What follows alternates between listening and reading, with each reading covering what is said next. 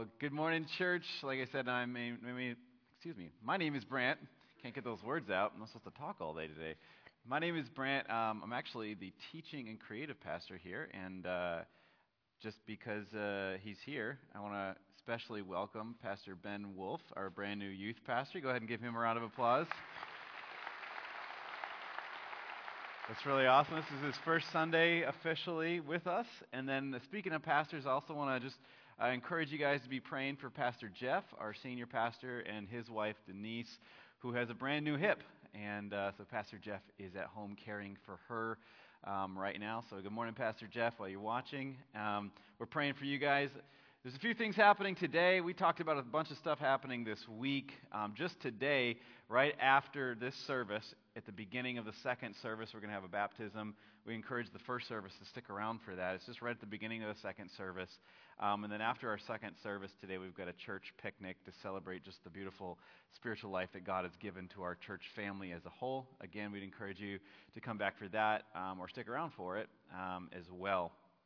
Tonight, there's a worship night for youth and young adults over at the Youth Center at 6 o'clock. So there's a lot of stuff happening, but it's just such a blessing to be part of what God is doing in and through this body of believers, this local church. And it's an honor to be in front of you this morning presenting the Word. I will say this, before I jump into the message this morning, the passage we're reading through in the book of Judges is not G-rated, okay? So if you want to be sensitive for little ears, this is just your warning. I'm not going to elaborate on that particular section of the passage, but I am going to read it because I do not believe in apologizing for God. Amen? So, just a heads up, a little sensitivity warning. Somewhere in the middle of the message, we're going to be reading a passage that's not G-rated. So I would encourage you, would you pray for me as I'm preaching this morning? With that being said, let's just go ahead and jump into prayer and we'll dive in. Jesus, I pray this morning that your words would speak through me this morning, that you would divinely anoint my lips to say what you need to be saying, and that in your word you would reveal yourself, you would reveal your heart, you would reveal your goodness and your greatness to us today. We pray this in your mighty, eternal, all-knowing, all-loving name, Jesus. Amen. Question for you. Have you ever had the chance to experience something amazing, and you turned it down, and now you regret it? Anyone ever had that opportunity before? You're like, I wish I did not turn that opportunity down. I remember when I was in college, I took a mission trip to support a local church with some students at Moody Bible Institute. We took a trip to England to support a local church there and work with them and do some missions work with them. And it was an amazing experience. I'm not going to focus on that part of the story. It was a wonderful time. But I'm a big soccer fan. I don't know if you know this or not. I'm a big soccer fan, and one of the best soccer leagues in the world is in England, the English Premier League. And my favorite team is a team named Everton. It's beside the point. I'll get to it, though. We had an amazing week, and one of the days we were on this mission trip, the host home that we were staying at had some Everton fans, and they suggested, hey, the local team is playing. Let's go watch them at the stadium. It's a home game, and they're playing one of the biggest teams in the world, Manchester City. And so I was like, oh, man, this is so exciting, and my heart was racing, and everything inside of me wanted to go, yes! And then I realized that the price tag for the ticket was 65 pounds, which at the time, it was 50 pounds, which at the time was about $65. And I look back now, and I go, dude, yeah, it's a little pricey for a ticket, but spend the money, go to the game, you'll never be able to do this again. And yet, my little broke college kid wallet was like, ouch, ouch, I can't handle that. That's half of your trip money. You got to get home somehow. And so I decided not to go to the game. We went out on the town, did something else instead. And later that evening, when we sat down to watch the highlights of the game, there was a certain part of my heart that was just leaping with joy, and a certain part of my heart that was absolutely just groveling in the grave, because my team, this tiny, small town, local blue collar team, toppled the international champions 2-0, and they dominated the whole entire game. Guys, I think we've beat that team one time since then.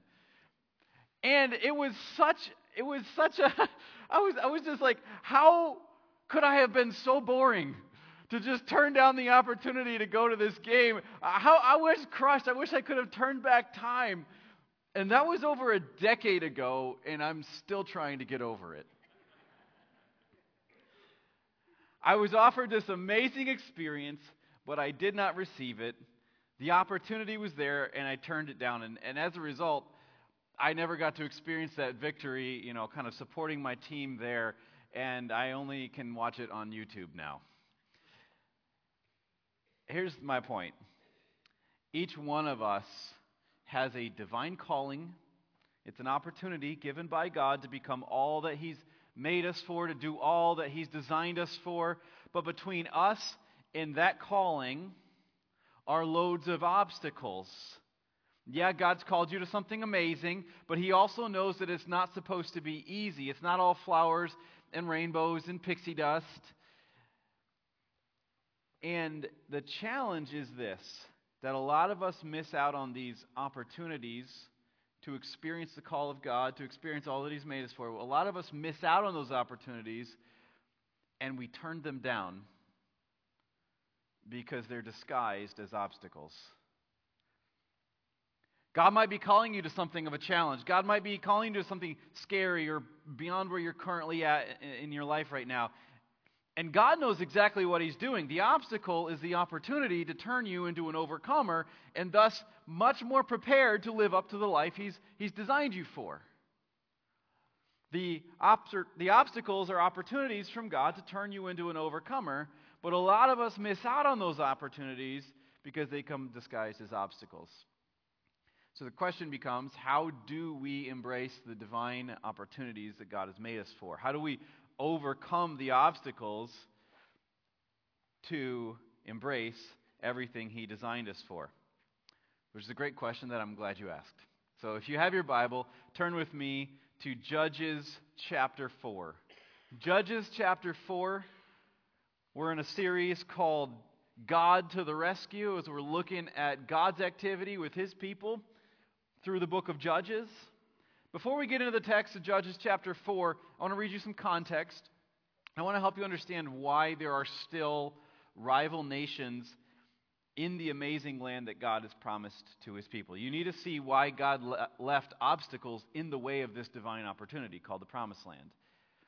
Judges chapter 3, if you just quickly turn back, these are the nations that the Lord, this is Judges 3 verse 1. These are the nations that the Lord left in the land to test those Israelites who had not experienced the wars of Canaan. He did this, why? To teach warfare to the generations of Israelites who had no experience in battle. So God intentionally chose not to intervene in a miraculous way so that His people would learn warfare. He wasn't cold. He wasn't callous by refusing divine intervention. He was fathering them into greater strength. Right? They needed to develop that strength through the struggle. God was teaching them how to be strong. Can I say this over some of you? What might seem like God's ignorance in your life may possibly be God's instruction. In other words, God doesn't always deliver you from every enemy. Why? Because sometimes you just need to learn how to fight.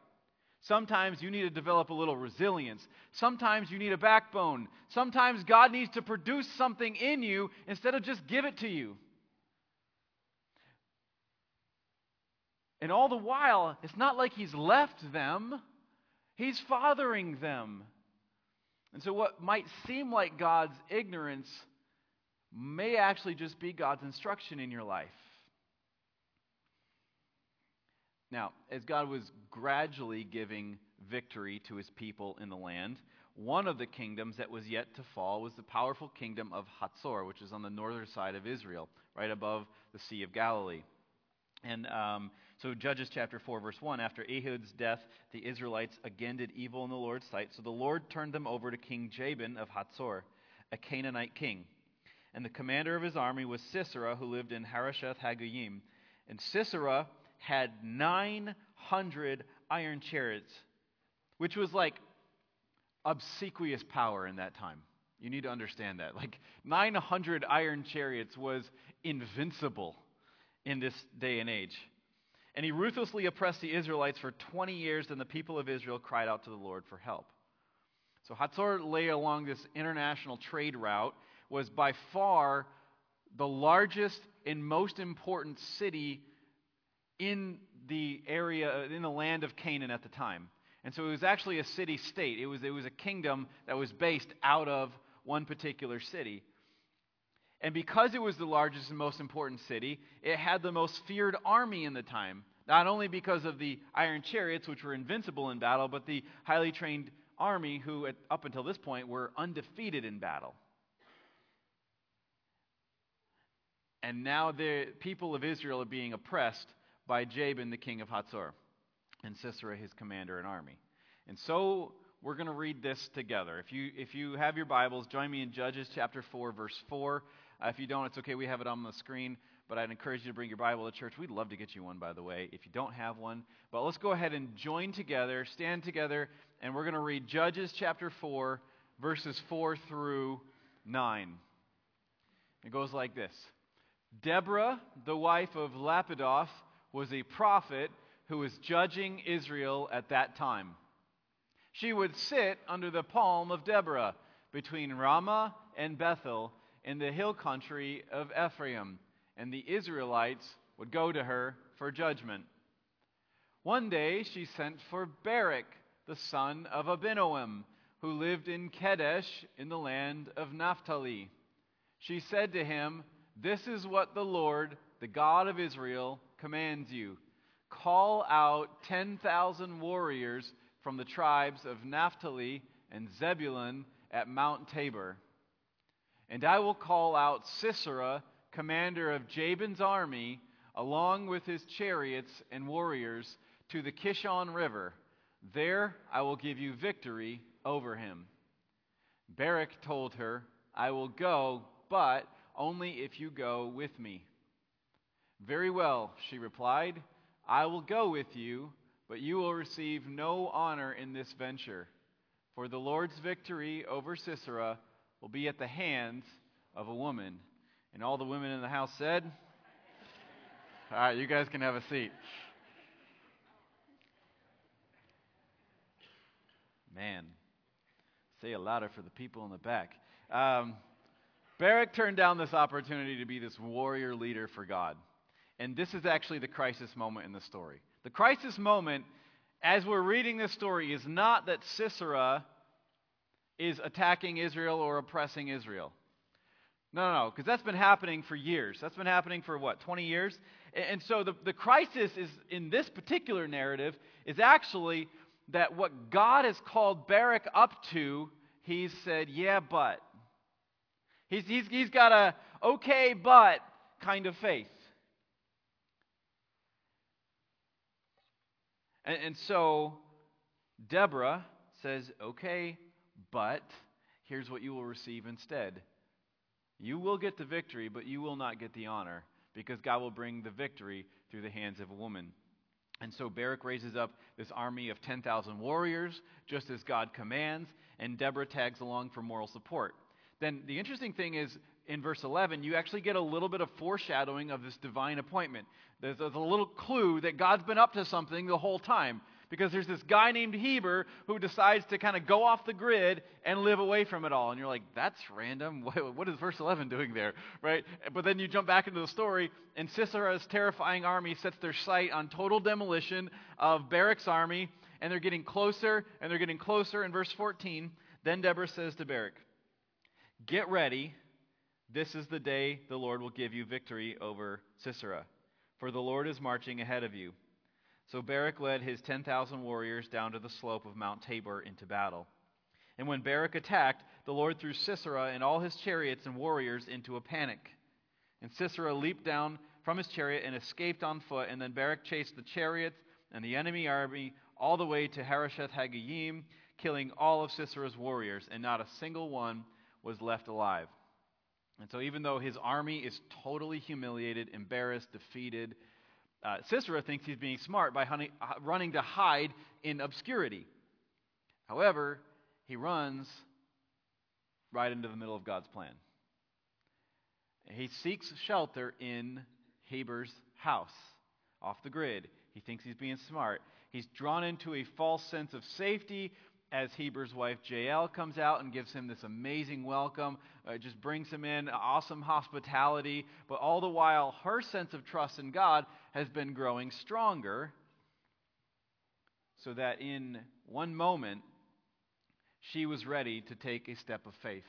Her first reaction was to rise up and take action for God. And so the moment, trigger warning by the way, the moment that Sisera falls asleep, verse 21, Jael quietly crept up to him with a hammer and a tent peg in her hand, and she drove the tent peg through his temple and into the ground, and so he died. And when Barak came looking for Sisera, Jael went out to meet him. And she said, "Come, and I'll show you the man you're looking for." So he followed her into the tent and found Sisera lying there dead with a tent peg through his temple. So Jael kills Sisera. Then she shows off the defeat to Barak, the defeat that she accomplished, right? And then the story told here is that God brought about a victory through her and set up peace for the next 40 years. Now, I want you to notice a couple things about this narrative in the book of Judges. First, I hope you've noticed by now, this is not actually about Deborah. And I really struggled to find a commentary that said so, but I'm wrestling. I'm reading through the story, and I'm going like, it's not about her. It's not. She is just the frame within which God has set this story. She's the one delivering his words. She's the one at the beginning and at the end. And God is using her time period of judging Israel as a reference point to illustrate what's actually happening here, what he's doing and how he's interacting with humanity. But it's not about her. God speaks through her to invite Barak to become a warrior. Second, it's not actually necessary for God to use this particular human to fight his battles, right? He went ahead of the army anyways and did that all by himself. He caused the army of Sisera to just fall into total chaos, and they killed themselves, and they thought that they were being attacked, and they weren't. It was God going before. So God doesn't need this particular human to fight his battles. But in God's divine providence and grace,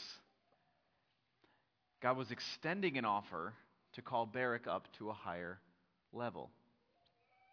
However, in his hesitation, in his reticence, Barak turned down the opportunity to be the warrior God made him to be. Okay, so God sees this all in advance. He knows everything that he's going to do. He knows everything that he can do, and he doesn't need Barak. He doesn't need Deborah. He doesn't need Jael. And yet, he says, hey, Deborah, go call Barak up to a higher level. Go call him to be somebody that I'm creating him to be as well. But as he turns this down, God goes, okay, I'll just work with the next person, who is Jael. Now, it's interesting, if you read through chapter 5, which I'm not really going to dive into that much, but if you read through chapter 5, which is a song about this narrative, it tells us that only the tribes of Ephraim and Benjamin and Manasseh and Zebulun and Issachar and Naphtali fought with Barak against the enemy. If you'll notice, that's not 12 tribes. In fact, Reuben, Gad, Dan, and Asher are actually rebuked for their apathy and their absence. God was saying, Barak is kind of like a type or a symbol of the rest of Israel, in that sense, where he's calling Israel up, and yet there are a number of them that were like, nah, I'm not sure, I'm not going to join in, I'm not part of this. And they hesitated long enough where God's like, your apathy and your absence are deplorable. And he rebukes them. And that's kind of where Barak started. And yet, the interesting thing is that's not where Barak ended. And so God sees this, and he's calling Barak to be a warrior for his kingdom. But here's the thing. God can't make a warrior out of someone who resists going to war. The honor of winning battles with God went to the person who was willing to follow him by faith. And so here's what I think God is trying to show us in this narrative.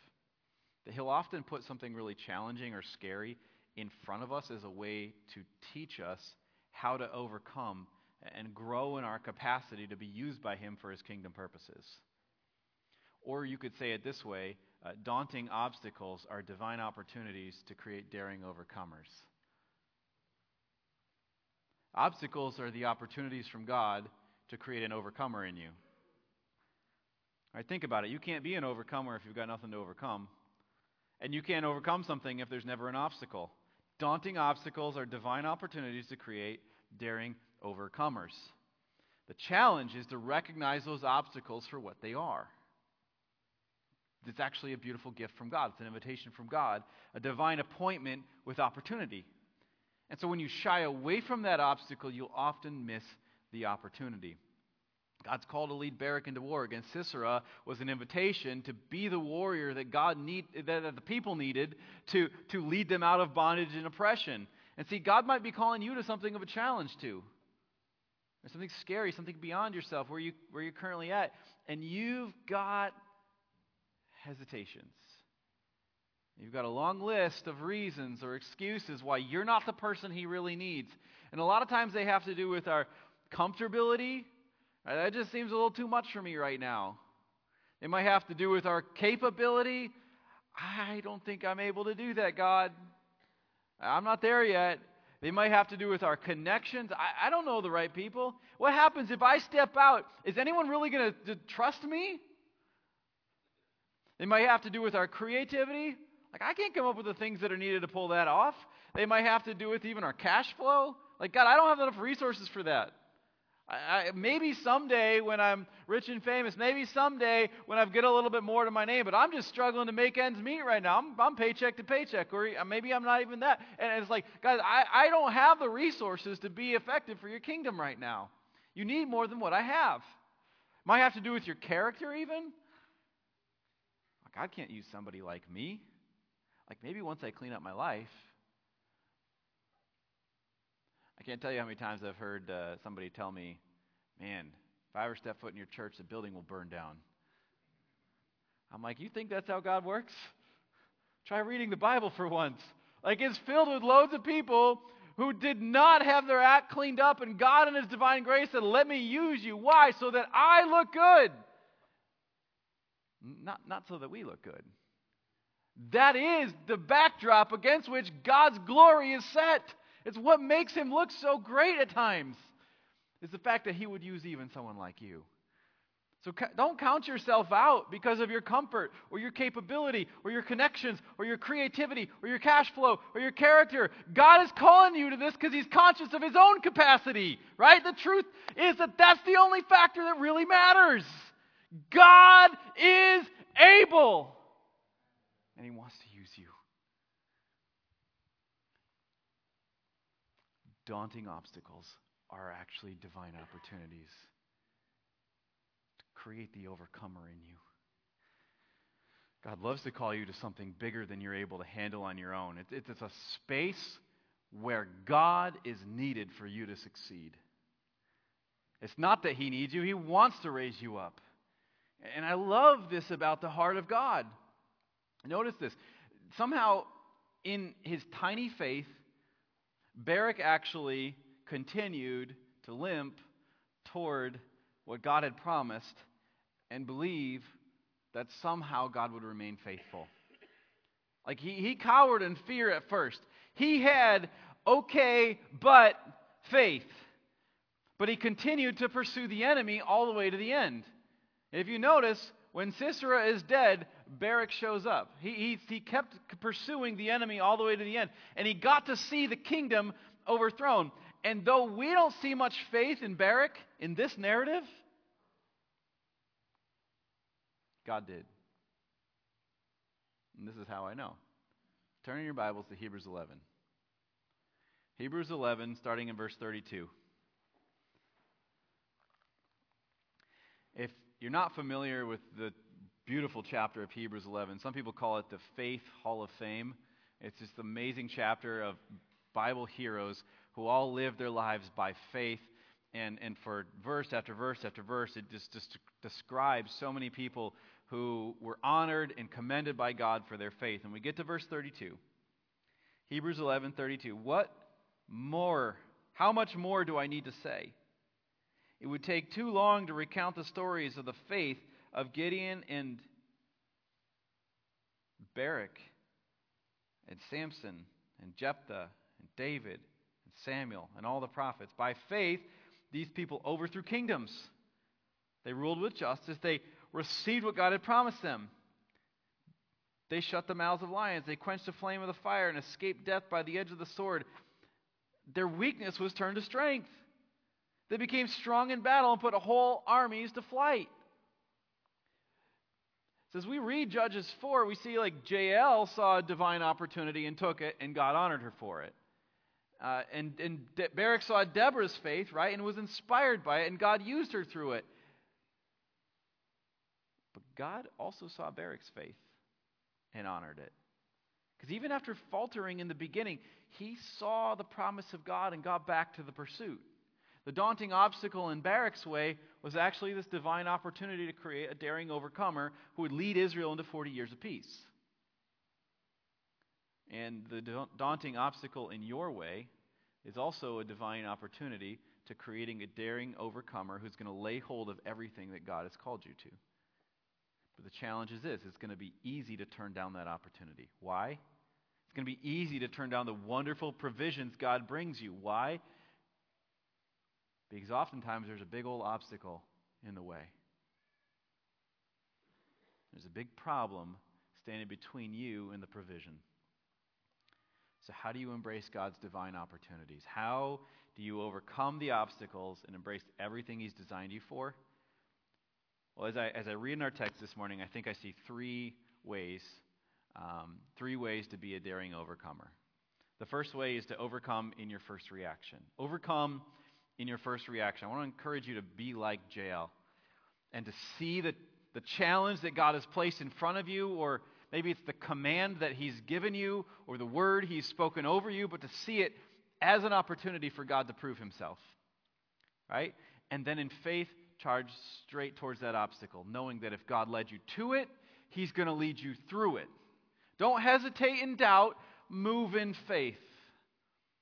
Can I encourage some weary hearts this morning that if God said it, He's going to do it. If God promised it, He's going to provide it, whether in this earth or in paradise. If God brought you here, He's going to bless you here. Some way, somehow, if God releases you from this, He won't leave you hanging forever, but He will reveal Himself again. So don't wait to make God prove Himself to you, right? Believe what He said and act on it. That's the kind of faith that Jael had. She had a right-away faith, and she was an overcomer in her first reaction. So number one, overcome in your first reaction. The second thing I want to encourage you with is to overcome in your faithful repetition. Overcome in your first reaction, overcome in your faithful repetition. If you do believe God to this level, live it out. Walk it out day after day after day. Be like Deborah and put feet to your faith over the long haul of the years and the decades of your life. I love how Dr. Tony Evans says it. He says, faith is measured by your feet, not your feelings. It's measured by what you do, not by what you say you're going to do. One of the best ways to determine if you really have as much faith as you think you do is to observe how you respond when stuff goes south or when life goes sideways. When it seems that the world itself has chosen to collapse on top of you all at once, causing you to face a compounding level of issues, it is then that you will be able to judge your authentic level of faith by the choices you make and the responses you display. Deborah put feet to her faith.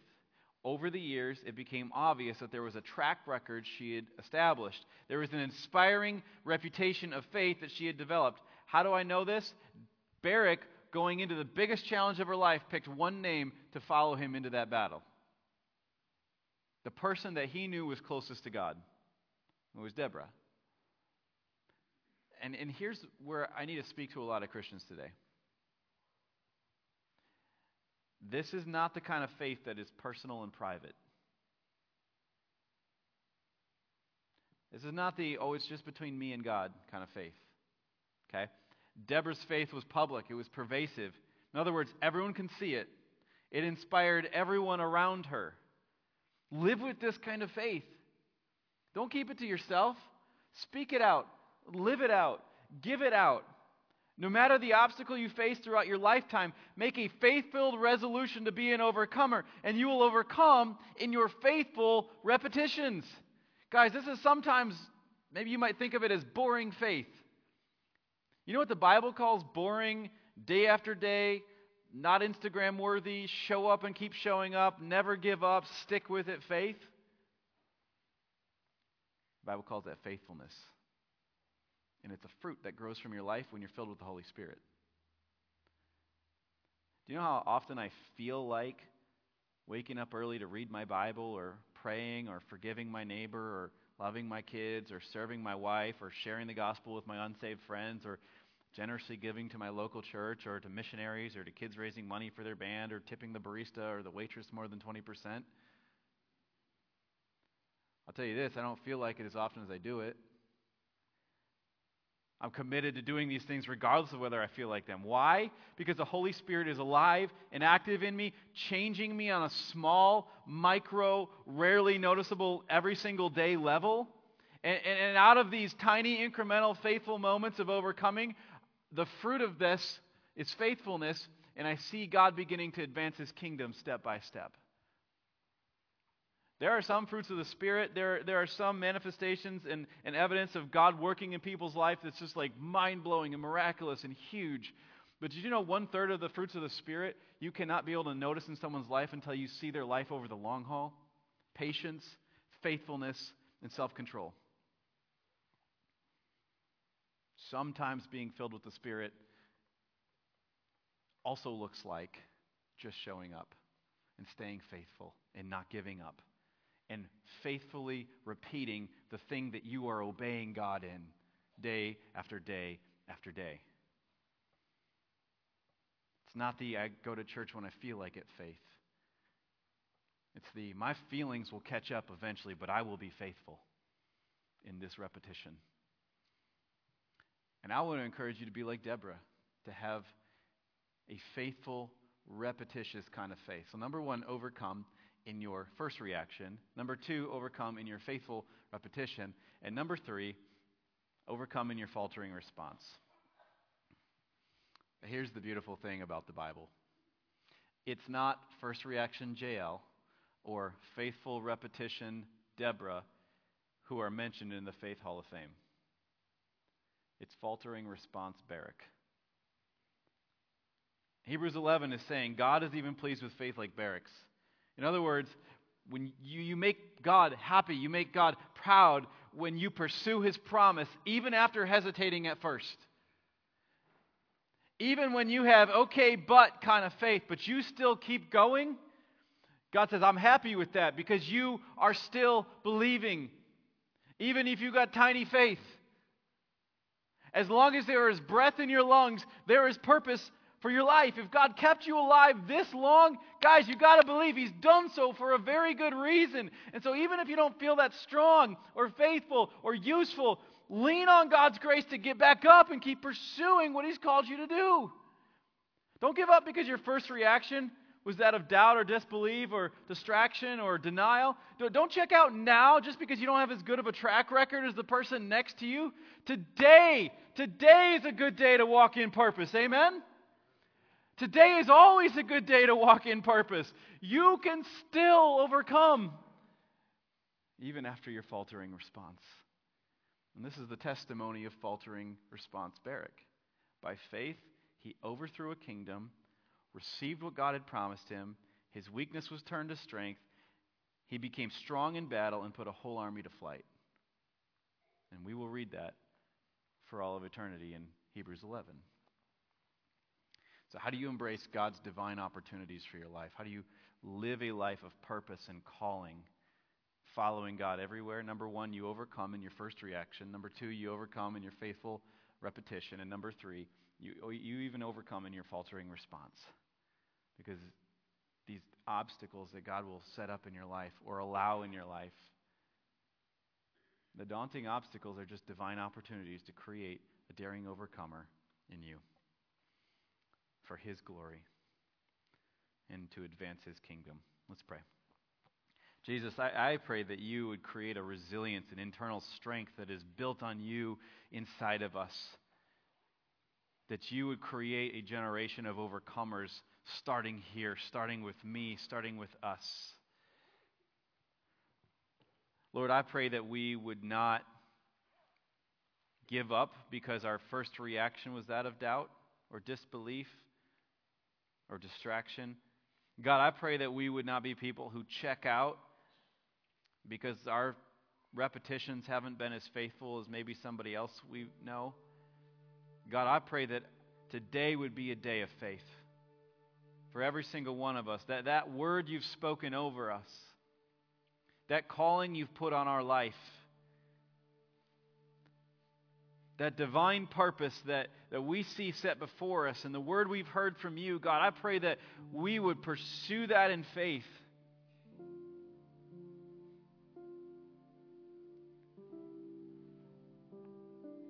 And even after our faltering response, God, give us the resilience to get back up and keep pursuing you. Lord, we need your Spirit to empower us in this. We need your grace over our whole life. Jesus, please get the glory from our lives. Amen.